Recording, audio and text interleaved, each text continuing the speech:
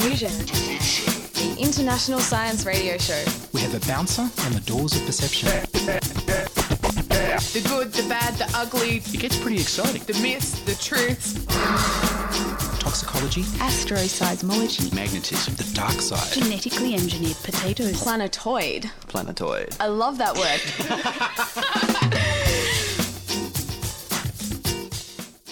Hi, this is Ian Wolfe, the Diffusion Science radio producer.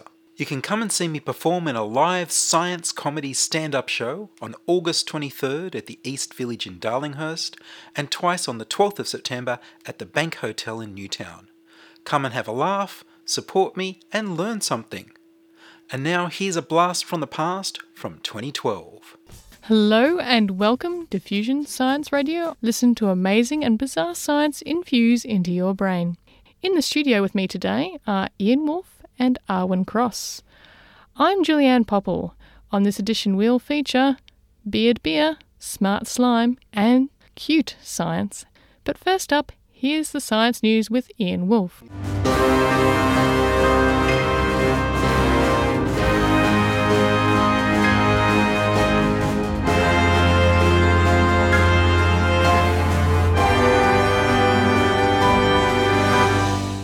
Cuteness increases productivity. Researchers at Hiroshima University in Japan have published a paper in the Public Library of Science PLOS ONE titled The Power of Kawaii. Viewing cute images promotes a careful behaviour and narrows attentional focus. They write, kawaii is an attributive adjective in modern Japanese and is often translated into English as cute. However, this word was originally an effective adjective derived from the ancient word kawa hayushi, which literally means face, kawa, flushing, hayushi. The original meaning of ashamed, can't bear to see or feel pity, was changed to can't leave someone alone or care for. In the present paper, we call this affective feeling, typically elicited by babies, infants and young animals, cute. In their first experiment, the fine motor control of participants was tested by having them play the Japanese equivalent of the operation game called Billy Billy Doctor Game. People played the game either before looking at cute images of puppies and kittens or after. People performed significantly better after viewing cute images. They also had people looking at less cute images of adult dogs and cats, with less improvement in playing operation. In the second experiment, this finding was replicated by using a non-motor visual search task. This involved counting the number of times a particular number appeared in successive 40-digit groupings. Test participants completed as many of these number groups as possible in a 3-minute period. Performance improved more after viewing cute images than after viewing less cute images. Viewing images of pleasant foods was ineffective in improving performance. In the third experiment, participants performed a global local letter task after viewing images of baby animals, adult animals, and neutral objects. In a global local letter task, participants are asked to indicate, as quickly as possible, whether a stimulus contains the letter H or letter T by pressing left or right on a response pad. Now it sounds easy, but the task requires a fair bit of concentration, as sometimes the letter you're looking for is actually composed of a series of other letters, while at other times the letter you're looking for is spelled out in a larger letter. In general, global features were processed faster than local features, but this global precedence effect was reduced after viewing cute images. The paper concludes, results show that participants perform tasks requiring focused attention more carefully after viewing cute images. This is interpreted as the result of a narrowed attentional focus induced by the cuteness-triggered positive emotion. For future applications, cute objects may be used as an emotion elicitor to induce careful behavioural tendencies in specific situations, such as driving and office work. Hang in there. I'm wondering if this, I'd refer to it as cute image priming, could be used in a wider range of applications, like for sporting people to get them focused before they compete. I can't see why not. It all depends on whether or not they've got, they'll have to see whether it's fine motor or gross motor things that are improved by cuteness. But I guess it shows those little office posters might be more useful than you might have thought. And of course I have the paper here, all however many pages there are here, should you want to go in detail into the methodology of playing Billy Billy Doctor Game or any of the other traditional psychological tools. Perhaps some other time. Perhaps. Science.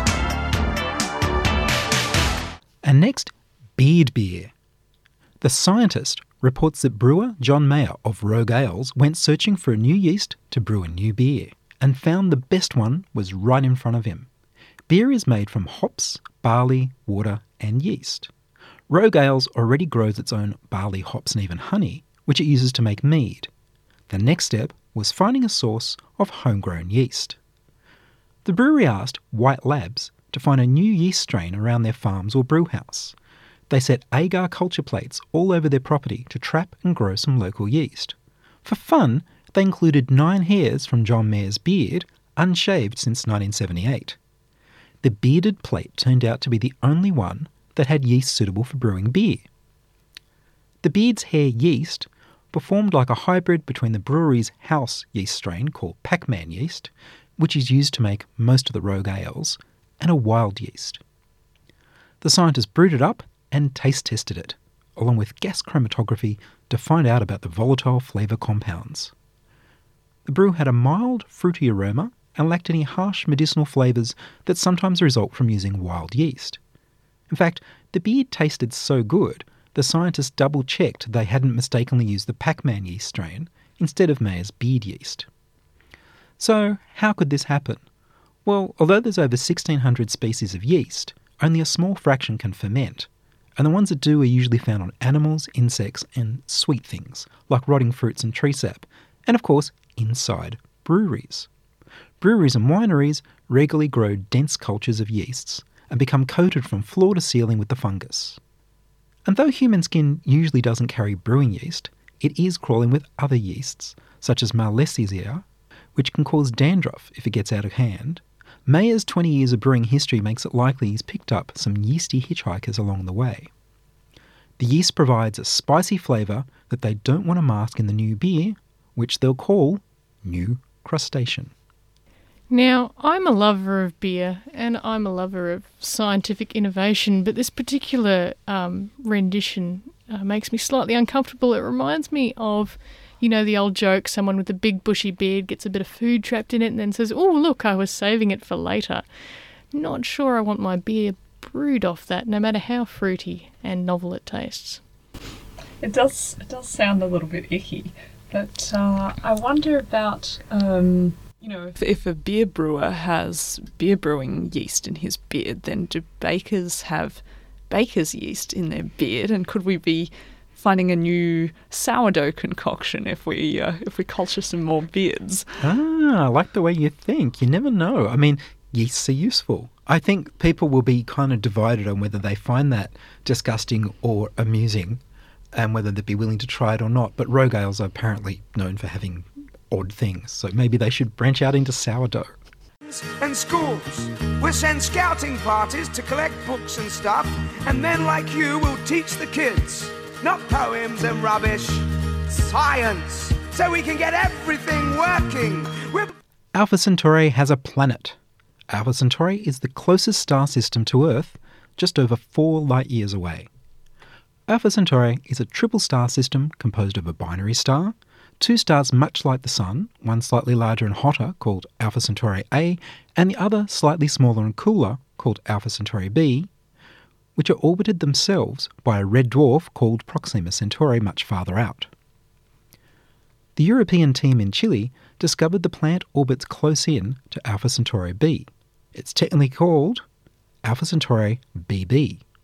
Planets have lowercase letters assigned to them starting at B. So that's a capital B and a little b. Now, BB is only a little heavier than Earth, making this the lightest planet found around a Sun-like star. Its year is just over 3 days, meaning it must be only about 6 million kilometres from its star, which is much closer than Mercury is to the Sun in the solar system. Even though Alpha Centauri B is a bit cooler than the Sun, this still means that planet BB is baking hot, far too hot for liquid water. The astronomers detected the planet by picking up the tiny wobbles in the motion of the star Alpha Centauri B created by the gravitational pull of the orbiting planet. The effect is minute. It causes the star to move back and forth by no more than 51 centimetres per second, which is 1.8 kilometres an hour, about the speed of a baby crawling. This is the highest precision ever achieved using this method. The first exoplanet around a Sun-like star was found by the same team back in 1995, and since then there have been more than 800 confirmed discoveries, but most are much bigger than the Earth, and many are as big as Jupiter. The challenge astronomers now face is to detect and characterise a planet of mass comparable to the Earth that's also orbiting in the habitable zone where water can be liquid around another star. Actually, I was at a talk at Macquarie University on the weekend, and Macquarie is one of the sponsors for 2SER, so that's nice. But they had a researcher there who was talking about discovering planets, and he said, back in the 90s, we had to sort of be looking from Earth through the atmosphere that makes everything very fuzzy and twinkly anyway. But since 2009, NASA's had a new telescope in space whose name starts with C, and I can't remember exactly what it is, but the aim of this telescope is it looks at stars and it detects how bright they are. And so then you can see if the brightness drops, you can sort of see it's so bright all the time, and then there's a little dip where it gets dimmer. So if the planet is going past, once a week, you see this exactly the same dimness change once a week. And that's why it's these planets that are very close to their suns that have been discovered more recently, because we've only had the telescope up there for 3 years. So if something's going around in a matter of weeks or months, we've had enough time to collect data to say, yep, we can see a pattern, it's definitely going around with this regular period. But some planets that are further out, more like Earth, that take like 365 days to go around, we've only had the telescope for 3 years, we've only seen that dip 3 times, and we can't confirm that we're really sure that there's a planet there. That's right. It's going to take just a little more luck and maybe some more precision before they can find the Earth-like planets in the habitable zone. Experiments are how we test theories and further the progress of science. Experiments are how we test theories and further the progress of science. Experiments are how we test theories and further the progress of science.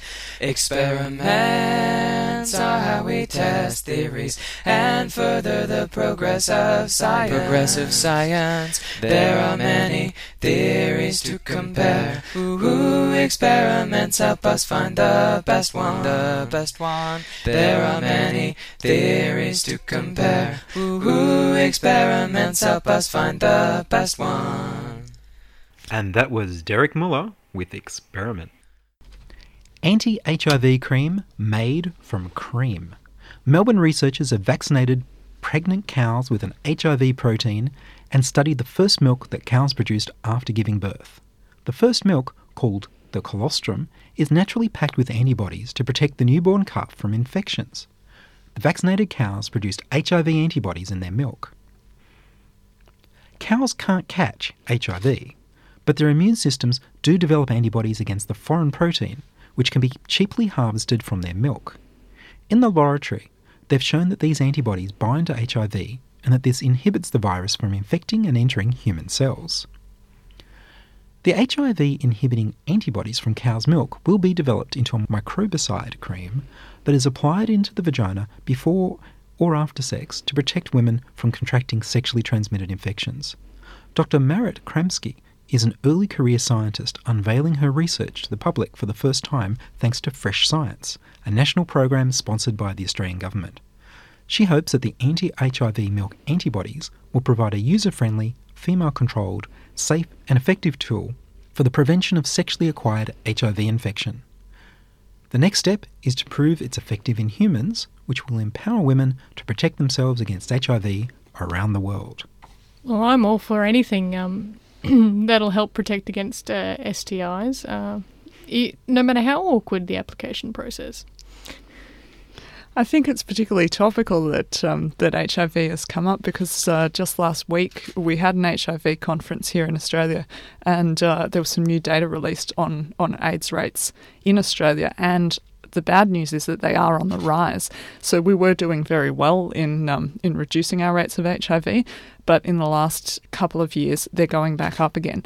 And they're particularly going up in the community that's involved in male-to-male sex. And there's no good explanation, really, for why one group is more affected than the other. But one of the things that the researchers thought could be contributing is that people are less afraid of AIDS than they used to be. They're not seeing it so much as a death sentence and are sort of seeing it as something treatable. And so we really need to emphasise that safe sex and prevention is far, far better than a life on retroviral drugs to try and treat a disease like AIDS. Absolutely. Another factor is the testing. The screening method used in Australia takes a week of delay. This puts people off psychologically. They don't want to go test because they think, it's going to spend a week anxiously waiting for the results. Whereas, in other countries, including in Africa, like Ethiopia, they've got instant screening, instant tests, or virtually within the same day you get the results. So perhaps they should look at bringing that into Australia as well. Absolutely. And then one of the things that the UN researchers have found in the places where HIV is rampant is that the women in Africa, and particularly in the African countries, have less control. So something like this that can give them the control rather than relying on men to use condoms or to get something else or to abstain or whatever other techniques they're advising, circumcision in some cases. If you can empower the women, that seems to be what changes societies around the world. Absolutely.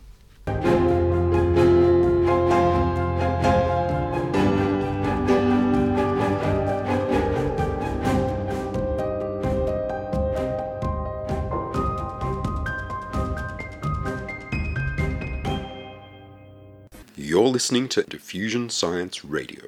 Send emails to science@diffusionradio.com. We're brought to you across Australia on the Community Radio Network and podcast over the internet on www.diffusionradio.com. And now for the next feature. It may sound like something out of a 50s sci-fi horror movie, but there are gooey creatures called slime molds. They won't try to take over the world, but apparently these bizarre blobs of goo can remember where they've been. I spoke to Chris Reed, a biologist from the University of Sydney, about these strange, oozy slime molds. Slime molds belong to a particular class of organism called protists. A lot of the really creepy and weird stuff that happens in the natural world gets lumped in with the protists, and slime mold's one of those things. If it's not a plant and it's not an animal and it's not a fungus, does it have any kind of brain or any kind of central nervous system of any kind? It's got no brain and no nervous system. Basically, the slime mold is just one big cell, but it's a cell capable of growing to up to several meters squared in area. And that cell can move around in its environment, basically like an amoeba, throwing bits of itself around and following itself in a really gooey way. How is it possible for a cell to be so big? Because normally I think of a cell as being, teeny tiny things. How does that work? The cell, while it's only one cell, it contains many, many nuclei. So as each nucleus divides through normal cell growth, the whole cell just doesn't split in two like normal cells would. It just grows in size. It's able to stay as one large cell because the entire cytoplasm is made of really two parts. One part is the external part of the slime mold, which is a little bit tougher than the rest, and the rest is a really liquid goo which flows in the middle of the slime mold. But each one of those bits of the slime mold is able to change into the other one.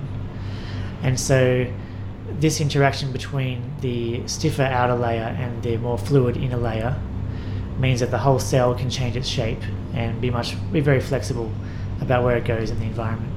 So they're gooey, kind of slimy. What colours are slime molds as a rule? The slime mold that we work with is a yellow colour. There are thousands of different species of slime mold, and they're actually much more common than you think. They're found all over the world, growing in the undergrowth and digesting bacteria and yeasts and bits of wood, just rarely noticed by people. Okay, so I understand that you've been doing some experiments with slime molds in the lab and discovered that they have some sort of memory. I'm wondering, how something without a brain, and is basically like ooze on the ground, one cellular ooze, can have memory? Well, it's certainly not a memory like you or I have. The slime mold not having a brain or any neurons can't store memories like we do. But our definition of memory in this case is just information that's stored and recalled that relates to past events. And in this case, the slime mold is remembering areas it's already explored and recalling them later on to avoid moving in those areas so that it can search the environment more efficiently. And the memories, rather than being stored internally, the memories as information relating to where it's explored are stored outside the cell in the environment in a slime trail that the slime mold leaves behind it as it moves. And so when the slime mold runs into this trail again in the future, it can recall, I've been here before, and then it can choose to explore somewhere else that it hasn't seen yet. And how does the slime mold move exactly? So the slime mold, being a big bag of goo, it moves by throwing out what we call pseudopods, or little feet, and following them. But the direction, how the cell chooses which direction to move, is really interesting. It behaves much like a flock of birds or a school of fish. It's a real collective system. So each part of the cell is actually vibrating at a specific frequency. And it's pulsating much in the same way as our human muscle cells do. It's got myosin and actin filaments working against each other. The frequency at which each part of the cell is pulsating is determined by what's going on around the cell, so whether there's food in that area which the slime mold wants to move towards, or whether there's light that the slime mold wants to move away from, because it doesn't like to be dried out. Each bit of the cell that's pulsating can also influence its neighbouring part of the cell to beat at its frequency.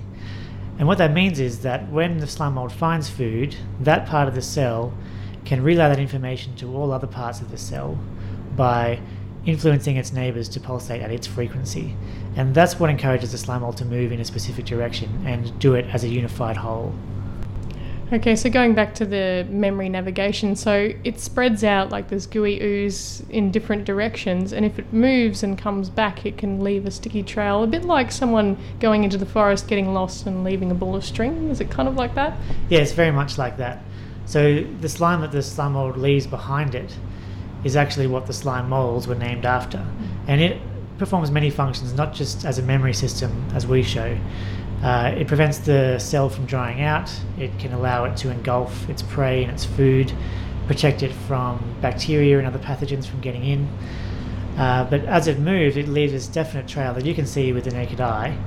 And what we found is that it reacts to that. A new function of the slime is as a memory system. That was Chris Reed from the University of Sydney talking about gooey yet crafty slime moulds. The study was published in the Proceedings of the National Academy of Sciences Journal.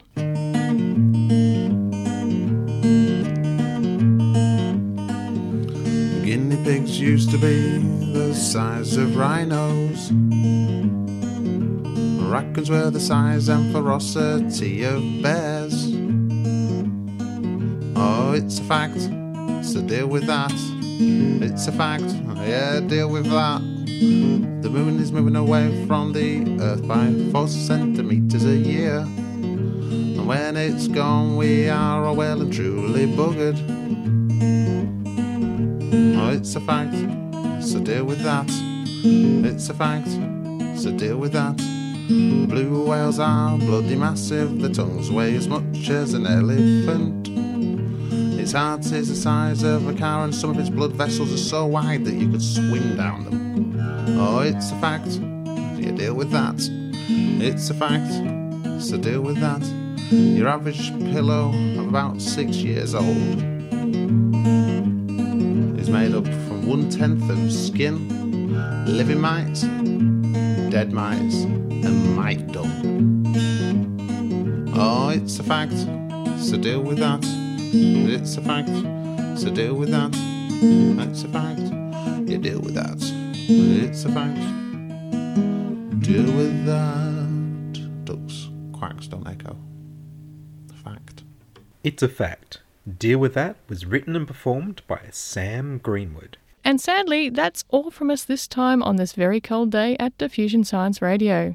If you've got a science question, comment or story, you can send to science@diffusionradio.com. That's science@diffusionradio.com. and we'll do our best to feature it in a future episode of Diffusion.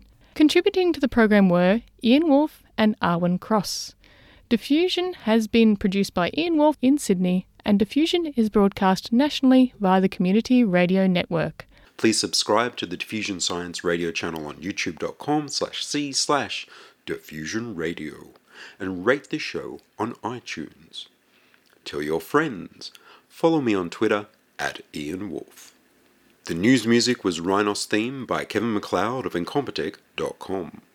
Diffusion was broadcast around Australia to 28 stations on the Community Radio Network, including Radio Blue Mountains 89.1 FM in New South Wales, 8CCC in Alice Springs and Tennant Creek, 2 MVR in Nambucca Valley, 3 MBR in the Mallee Border districts of Victoria and South Australia, City Park Radio 7LTN in Launceston, Tasmania, and 2XXFM in Canberra. Diffusion is narrowcast on Indigo FM 88 in northeast Victoria. Diffusion is syndicated globally on Astronomy.fm. Diffusion is syndicated globally on Astronomy.fm. Subscribe to the podcast on the Diffusion website, www.diffusionradio.com. That's www.diffusionradio.com, and check the website for links, photos and videos about this week's show. I'm Dr. Julianne Popple. Join us next week for more science wonderment on Diffusion Science Radio. Science is fun. It helps you to learn, to know, and to appreciate. When you study science, you may go on field trips. You discover the marvelous interrelationships between all living things. You learn to read the history of the Earth as it is written in rocks and fossils. You find out what makes things tick, everything from a molecule to a living organism.